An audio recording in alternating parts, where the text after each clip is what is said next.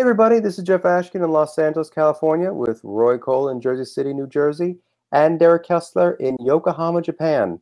And this is the podcast with the cast who used to have iPods, coast to coast to coast.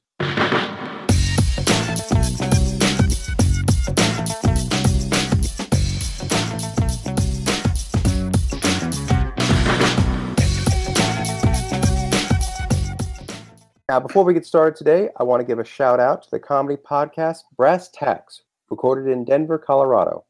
You can join hosts Rick and Adam as they discuss bad news from around the world, talk about some of the planet's biggest idiots, and share true stories that cannot be unheard. Brass Tacks is available everywhere you download your podcasts. Anything funny happened on the way to the podcast? Not really. No. I guess I want to stop asking that. I know we're in the quarantine, it's the pandemic. I know everything sucks. Actually, tell you the truth, no joke. I've actually kind of got used to quarantine life. I agree. I mean, I'm pretty much enjoying these last few weeks, just as well as any other time. And it's interesting to hear about previous pandemics. Like, there was a time when Shakespeare had to retreat to his some sort of country home to escape the Black Plague, and he wrote like a couple of his greatest plays like during that time. So it's kind of interesting how like it's not like unique to this time, but at the same time, our time is better because we have all this stuff on the internet and YouTube and stuff. So don't really feel like locked down. I mean, we're locked down physically, but there's so much we can do. We can access the world so much. So that sounds like how this podcast was created, right? Like very Shakespearean, like lockdown due to the pandemic. So we might as well make beautiful art together. I agree. I mean, if I had to pick a play that this podcast was on par with, I'd say Hamlet. You know, like Hamlet and this podcast equal in terms of artistic merit, I would say. Anyway, it's time for a fun fact of the day. Most laughter isn't because things are funny. Less than 20% of laughter comes after jokes, according to neuroscientist Robert Pavine. The rest is a reaction to regular statements and questions, like, how have you been? The ensuing laughter, however brief, helps form social bonds since people who laugh together grow closer. So basically, when we laugh, most of the time, we're just nervous. Yeah. It's funny because I had a roommate who will remain nameless on this podcast, and he would laugh about everything. And I thought, man, I'm being really funny, but I think that was just his way of kind of alleviating tension, you know? And I'm like, man, yeah, Derek knows him. So, yeah. Go ahead. Do you think he was just trying to make you feel funny? Like he felt bad? Like he didn't find your jokes funny, but he wanted you to think that he found them funny? You know, I've never been sure because sometimes like I felt like he was, and then other times I'd be like, oh, this will make him laugh. And he wouldn't laugh. It's like when I wanted him to laugh, he wouldn't.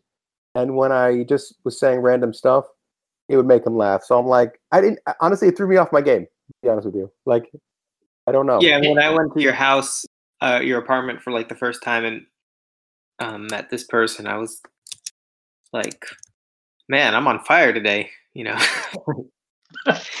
And then realized I wasn't, which is unfortunate. You ever start to tell a joke to someone and they laugh during the setup? Like not at the time you're supposed to laugh? Yes. I hate that.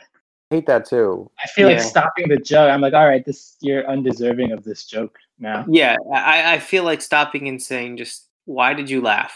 Yeah. It's like you're setting up for the funny punchline, but then this idiot's gonna laugh at anything. So what's the point anymore? No, I honestly, this happened to me when I was doing stand-up, and it pissed me off, but like I got like spontaneous laughter. So I like applause, and I'm like, I'll just ride this. I didn't want them to be prepared for a punchline that was not as good as the part they actually laughed at. So I just moved on to another joke. I believe Derek has a fun fact he'd like to bring up. Okay, I would also like to offer up a fun fact about Japan. Did you know that for the roughly 220-year period from the 1630s up until 1853, Japan had a period of self-isolation known as the Sakoku period. During this time, most contact with the outside world was forbidden, which at times was punishable by death. Although they did trade with some areas, such as in the port of Nagasaki, they traded with the Portuguese, and there was some trading, but for the most part, the country was completely closed off. And a lot of people think that one of the reasons why Japanese culture is so unique is because it was isolated from the world for such a long time. And it's actually fairly recent, up until 1853, when America forced Japan to open its borders. It was completely isolated. So it's kind of an interesting look into maybe why Japan is the way it is. I mean, Derek, so someone who lives there, I mean, what are the things that you like about Japan that are so unique to Japanese culture? Is there a particular thing that you like? You've traveled a lot, so. There's so much. I could do a whole podcast about it, but when I first came here, the first time I visited when I was in college, I guess part of it was that everything just seemed so different, and everything that I had grown up learning, which I thought was true to just being human, I found was just true to the people around me that I grew up with, and there's a whole other way of life. That was the initial thing that drew me here and made me want to move back here. And I guess one of the things that I like about it is the way that people respect each other. All right. It seems like an eternity when you're there. There we go. Yeah. Speaking of eternity, now that brings us to topic 1. Would you want to live forever if you could? If so, what would you do? And if not, how long would you prefer to live? This goes out to both my co-hosts and myself. Well, my initial reaction is to say yes, I would like to live forever. Okay. I think it's just knowing that if we are mortal and we will someday no longer be living, it's sad to think that the world would go on without us being able to see where it goes. And I guess that saddens me to think that I won't be able to see where human society goes, to see all the new art, all the new music, and the new movies, and all that stuff. It's like something that's constantly evolving, and then when you die, you're just like no longer part of that. I guess that part of it feels very tragic to me. Right? No is my answer. I would not want to live forever. Okay. For a few reasons. Well, besides the obvious reason that like everybody that you will ever love is going to die. Like before you, well, you're not gonna die. It's just your life is gonna be an endless string of watching people you love die. That will be your life for all eternity. But also, everybody, when you ask this question, people always assume you'll live similar to how you live now, in a fairly nice house. You have your Netflix, you got a laptop, whatever. But they never think, like, what if China invades the United States? Doesn't have to be China, it could be any country. Invades the US and turns us all into like a slave camp. That'll be what you're doing for all eternity now, is like being in a concentration camp.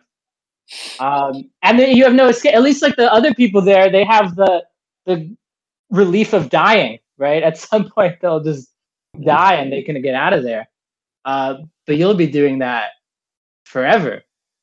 So most people don't think that. I mean, to contradict Roy in some respects, I think the biggest factor in making the decision is whether or not you have the ability to die if you wanted to, or just corporally. Like, you can be amortal, which means you can still die, but you won't die of what we call natural causes now. Right.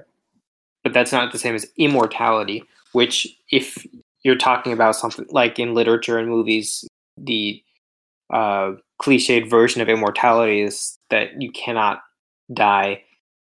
And that thought is scary to me. If some spirit or greater being were to come to me and say, do you want immortality? The question is, because if you're immortal and you can't die, what if at some point, thousands of years in the future, the Earth is destroyed by some sort of asteroid or something, and then you're just like floating in space for like an eternity, thousands, that could be like a sort of prison. Right. You'll wish you were That's dead. the concern that I think of. What Roy mentioned about your loved ones dying, I mean, I think you would get to the point where because people die even now, right? That's something that's a part of life, and I think there's joys of life and there's tragedies in life, and I think you being immortal, you would go through both of those. I understand what Derek is saying, and actually I understand what both of you are saying. You both make very valid points. I guess for me, it's like, yes, I prefer to live forever, but of course I want to live forever with certain parameters. I want to keep my physical and mental attributes. I don't live forever with my head in a jar. And I don't live, like Roy said, I want to be a 300-year-old, I guess I prefer to live like, I don't know, like late 30s, early 40s body. And then I'd also like other people to be able to live forever too, if they have, I guess if they're good people and like not bad people, I don't think any of that is going to happen anytime. Definitely not in our lifetimes. I would say many lifetimes. I want to segue into a more serious subject. And we talked about immortality, and obviously we have a lot to say about it. But there's another topic I wanted to bring up, and this is, we don't talk about very serious, we try to talk about some serious issues, some non-serious issues, but we have a very serious issue we want to bring up for our second topic. And here it is. What was the best show in the Disney afternoon lineup, and why? You have to explain why. Now, for those of our listeners who don't know what the Disney afternoon was, it was a series. It was a specific block of programming that aired in the afternoon, Monday through Friday.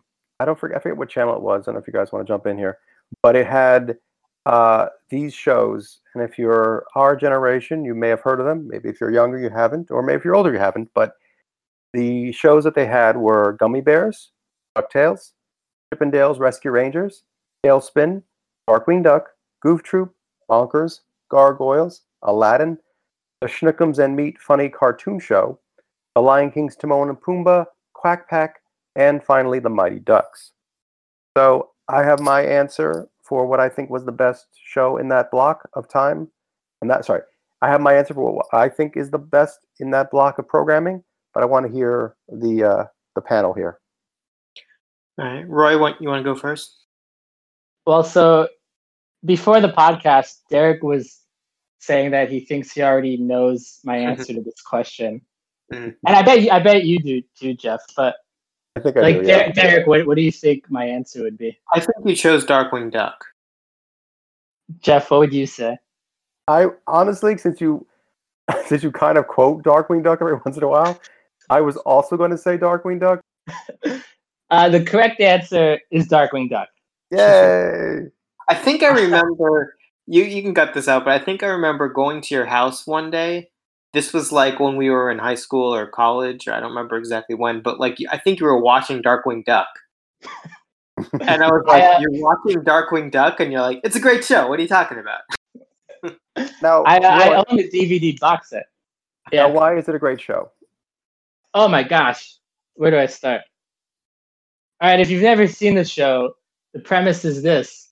Darkwing Duck is a superhero that protects the city of St. Canard from evildoers and supervillains. But the crazy thing about him is that he has no superpowers at all. He's just a duck. I mean, he's like an anthropomorphic duck, but he's just a normal guy, and he has no powers.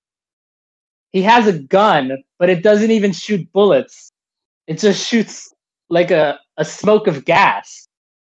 And not like poisonous gas, just like a smoke screen for him to get away if he needs to. So he had no special powers. And who were the villains that he was fighting with? It was Megavolt, who controlled electricity with his fingers, and Bushroot, who could control all plant life, and the Liquidator, who was made completely of water.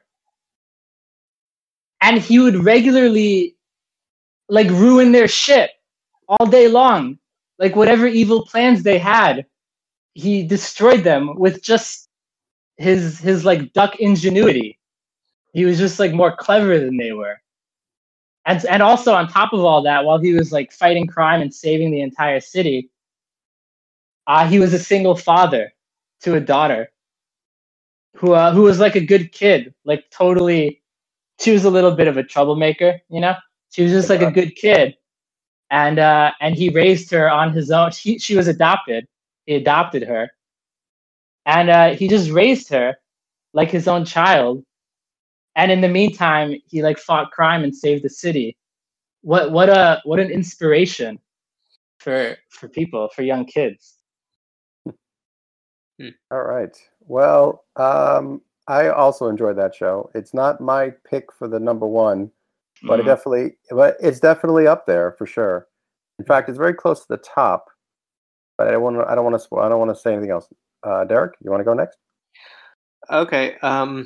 I don't think I'll be able to provide as in depth of an analysis as Roy did because I don't own the DVD of the show I'm going to talk about. But I would choose DuckTales.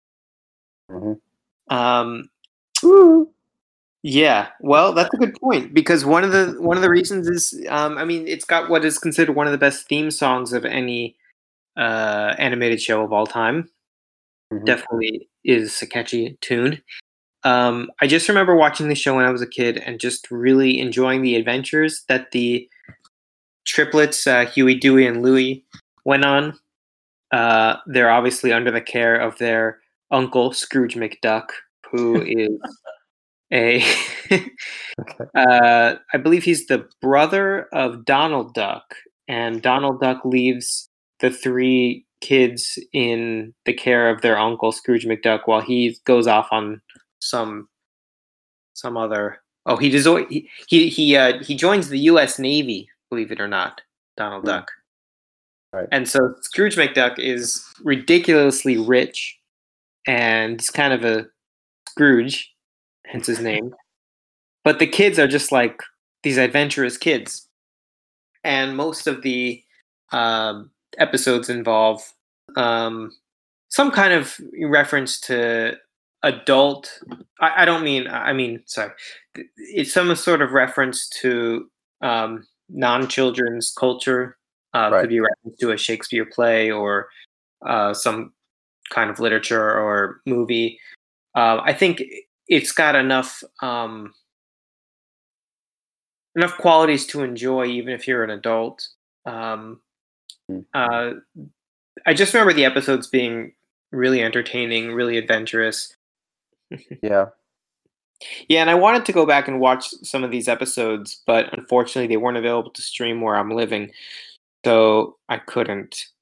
So that's why I couldn't give more detailed response. I was just kind of remembering what I knew from childhood. That's pretty impressive, though, I would say, remembering. By the way, you talked about like the clever names of the episodes. Darkwing has an episode called Twin Beaks, which besides being a duck pun, it was actually an homage to Twin Peaks. Like It was a very David Lynchian episode.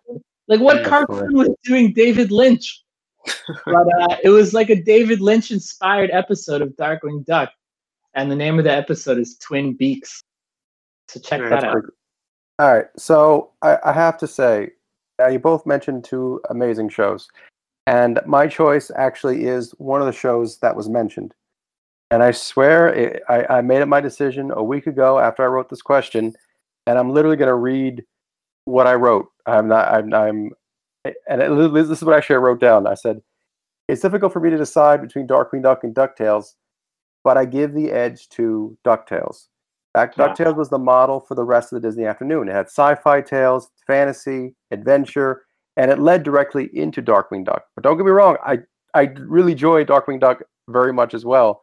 It's just that DuckTales came out first, and I feel like it's kind of set the mold for a lot of the stories that came out after it.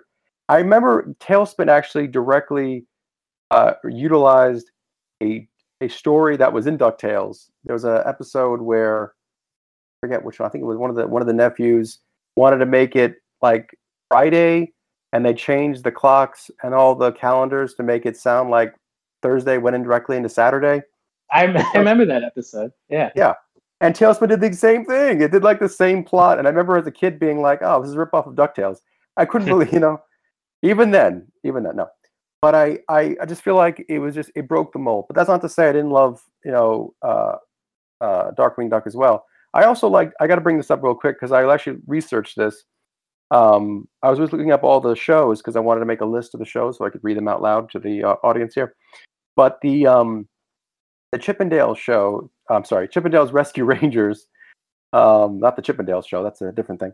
But, sorry, there used to be a time where if you did a Wikipedia search for Chippendales, it would go to like the exotic dance, like the strip club dances, and then at the top it would say like, this is the article dealing with the strip club dancers. If you meant to learn about the cartoon chipmunks, please click here. How many childhoods did that ruin of kids like trying to search for the show?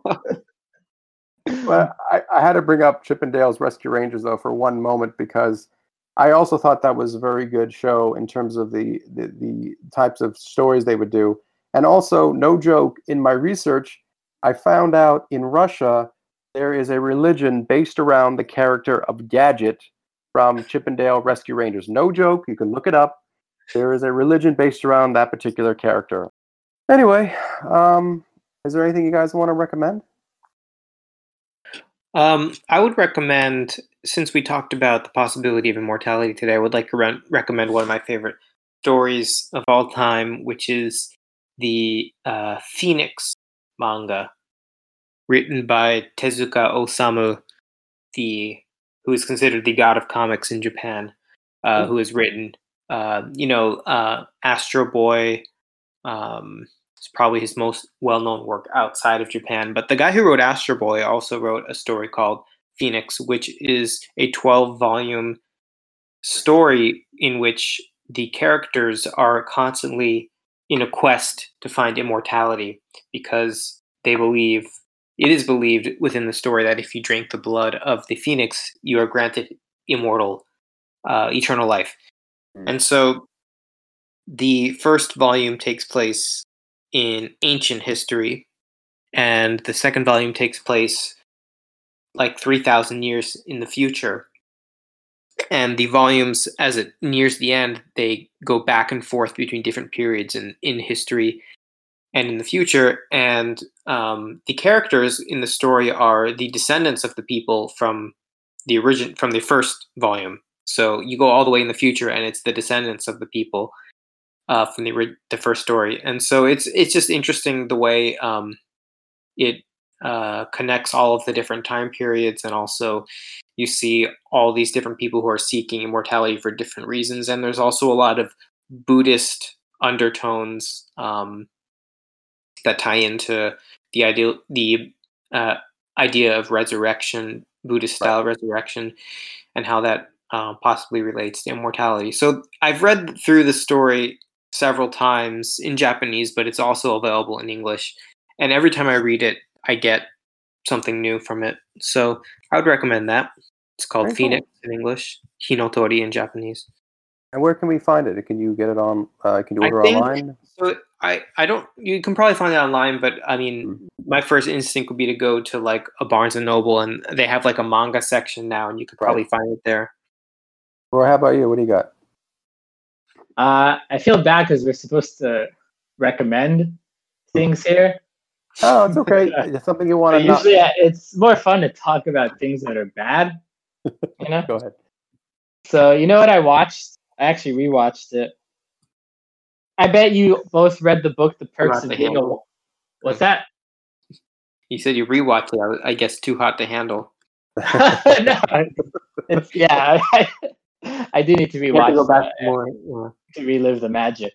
Yeah. No, but did you guys read the book, The Perks of... did you read The Perks of Being a Wallflower? I just saw the movie. I didn't see the. I'm No. sorry. I saw the movie. I didn't read the book.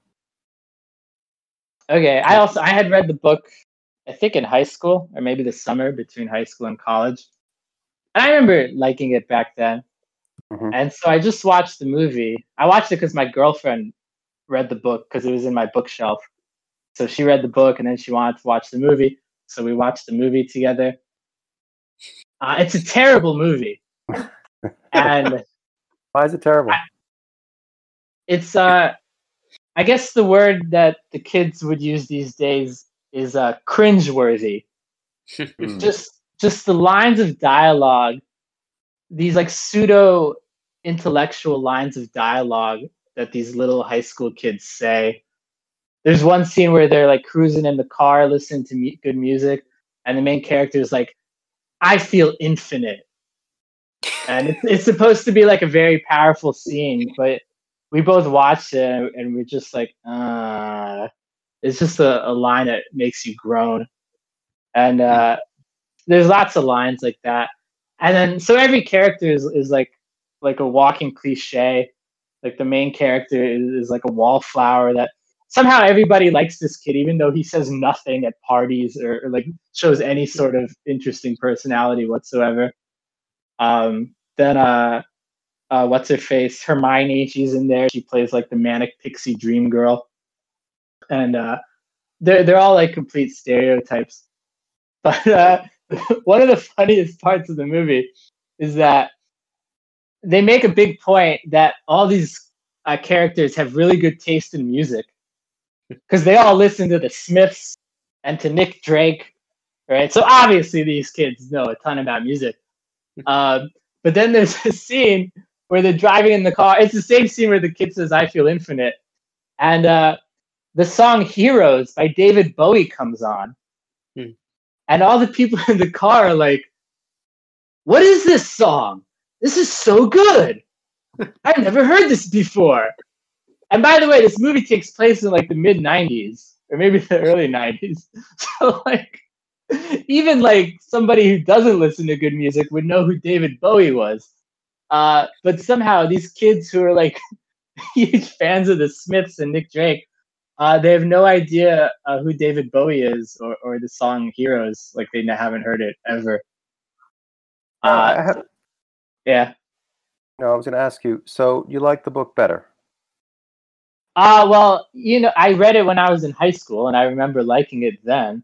But I feel like if I read it again now, I would probably find it as ridiculous as I found the movie.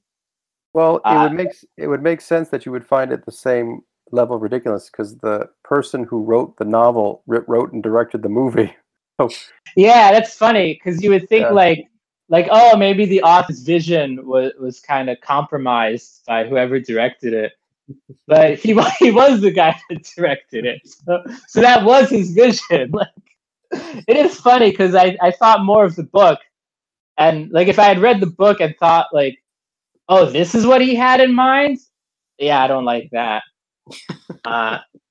There's another funny scene in the movie where they're in the high school cafeteria, and the main character, there's like a scrawny freshman who like definitely has never been to the gym like a day in his life. He like beats the crap out of 3 football jocks at the same time. He just like goes buck wild on them, and it doesn't show you him beating them up because I think they knew it would look ridiculous if they actually tried to film that. So they just kind of like do a quick cut to with all the 3 players like on the ground moaning and bleeding, and then it cuts back to the little scrawny kid, and he's like, "If you try to hurt my friend again, I'll blind you." It's just so ridiculous because he weighs all of like 90 pounds, and they're like these muscular football jocks. And like in the real world, he would get like his shit ruined. But in this movie, he's like the big hero. Anyway, I give it 2 thumbs down. And if you're an angsty existentialist, or if you're having an existential crisis, this movie will not get you through it. So. All right. Well, I was going to recommend a docudrama that came out in 2018 that I hadn't seen. It's on Netflix now. It's called Waco, and it stars Michael Shannon and Taylor Kitsch and John Leguizamo. And I really found it fascinating. For those of you who don't know or lived through it, it's about the siege of the religious sect known as the Branch Davidians, who were living in Waco in 1993. I believe we all have some memories of that, but it was just basically on TV at the time. I wasn't really paying attention to the news, but basically there was a religious sect that was living in this compound, and the government found out about some legal weapons that they had stashed, and they at first ATF agents, alcohol, tobacco, and firearms agents, went to raid the place, and it being a big disaster, the FBI got involved, and it led to a standoff, which was a terrible and tragic. It led to a standoff that had a terrible and tragic ending. What I liked about the show, though, it's only 6 episodes, 6-hour-long episodes. They focus on the people involved. It really humanizes David Koresh, who was the leader of the Branch Davidians. It talks about the FBI agents, the hostage negotiator, played by Michael Shannon. Just really getting the mindset of these people who were involved in this and what they went through. And I feel like it's very evenly balanced. It doesn't really... There is a couple of characters that I feel like are a little meant to be signified as, quote-unquote, the bad guy. But overall, I felt for everybody involved in the terrible situation that happened. And it just was a gripping drama. It was a thriller, and I wasn't sure what was going to happen. I didn't know everything that happened. I knew the bullet points, but some of the minor things, some of the nuances of the story I hadn't seen. So it's on Netflix. It's called Waco. I recommend it. Anyway, thanks for joining us today. Let us know if there's a topic you want us to cover by sending us a message at coast2coast2coastpodcast@gmail.com. That's coast the number 2, coast the number 2, and then coastpodcast@gmail.com. Send us your thoughts, comments, criticisms, challenges, anything. Thanks for listening, and we'll talk to you next week. I'm starting to think that maybe people aren't emailing us because the email address is so convoluted. I'm thinking. I was going to ask you, so we haven't gotten any emails yet? Not a one.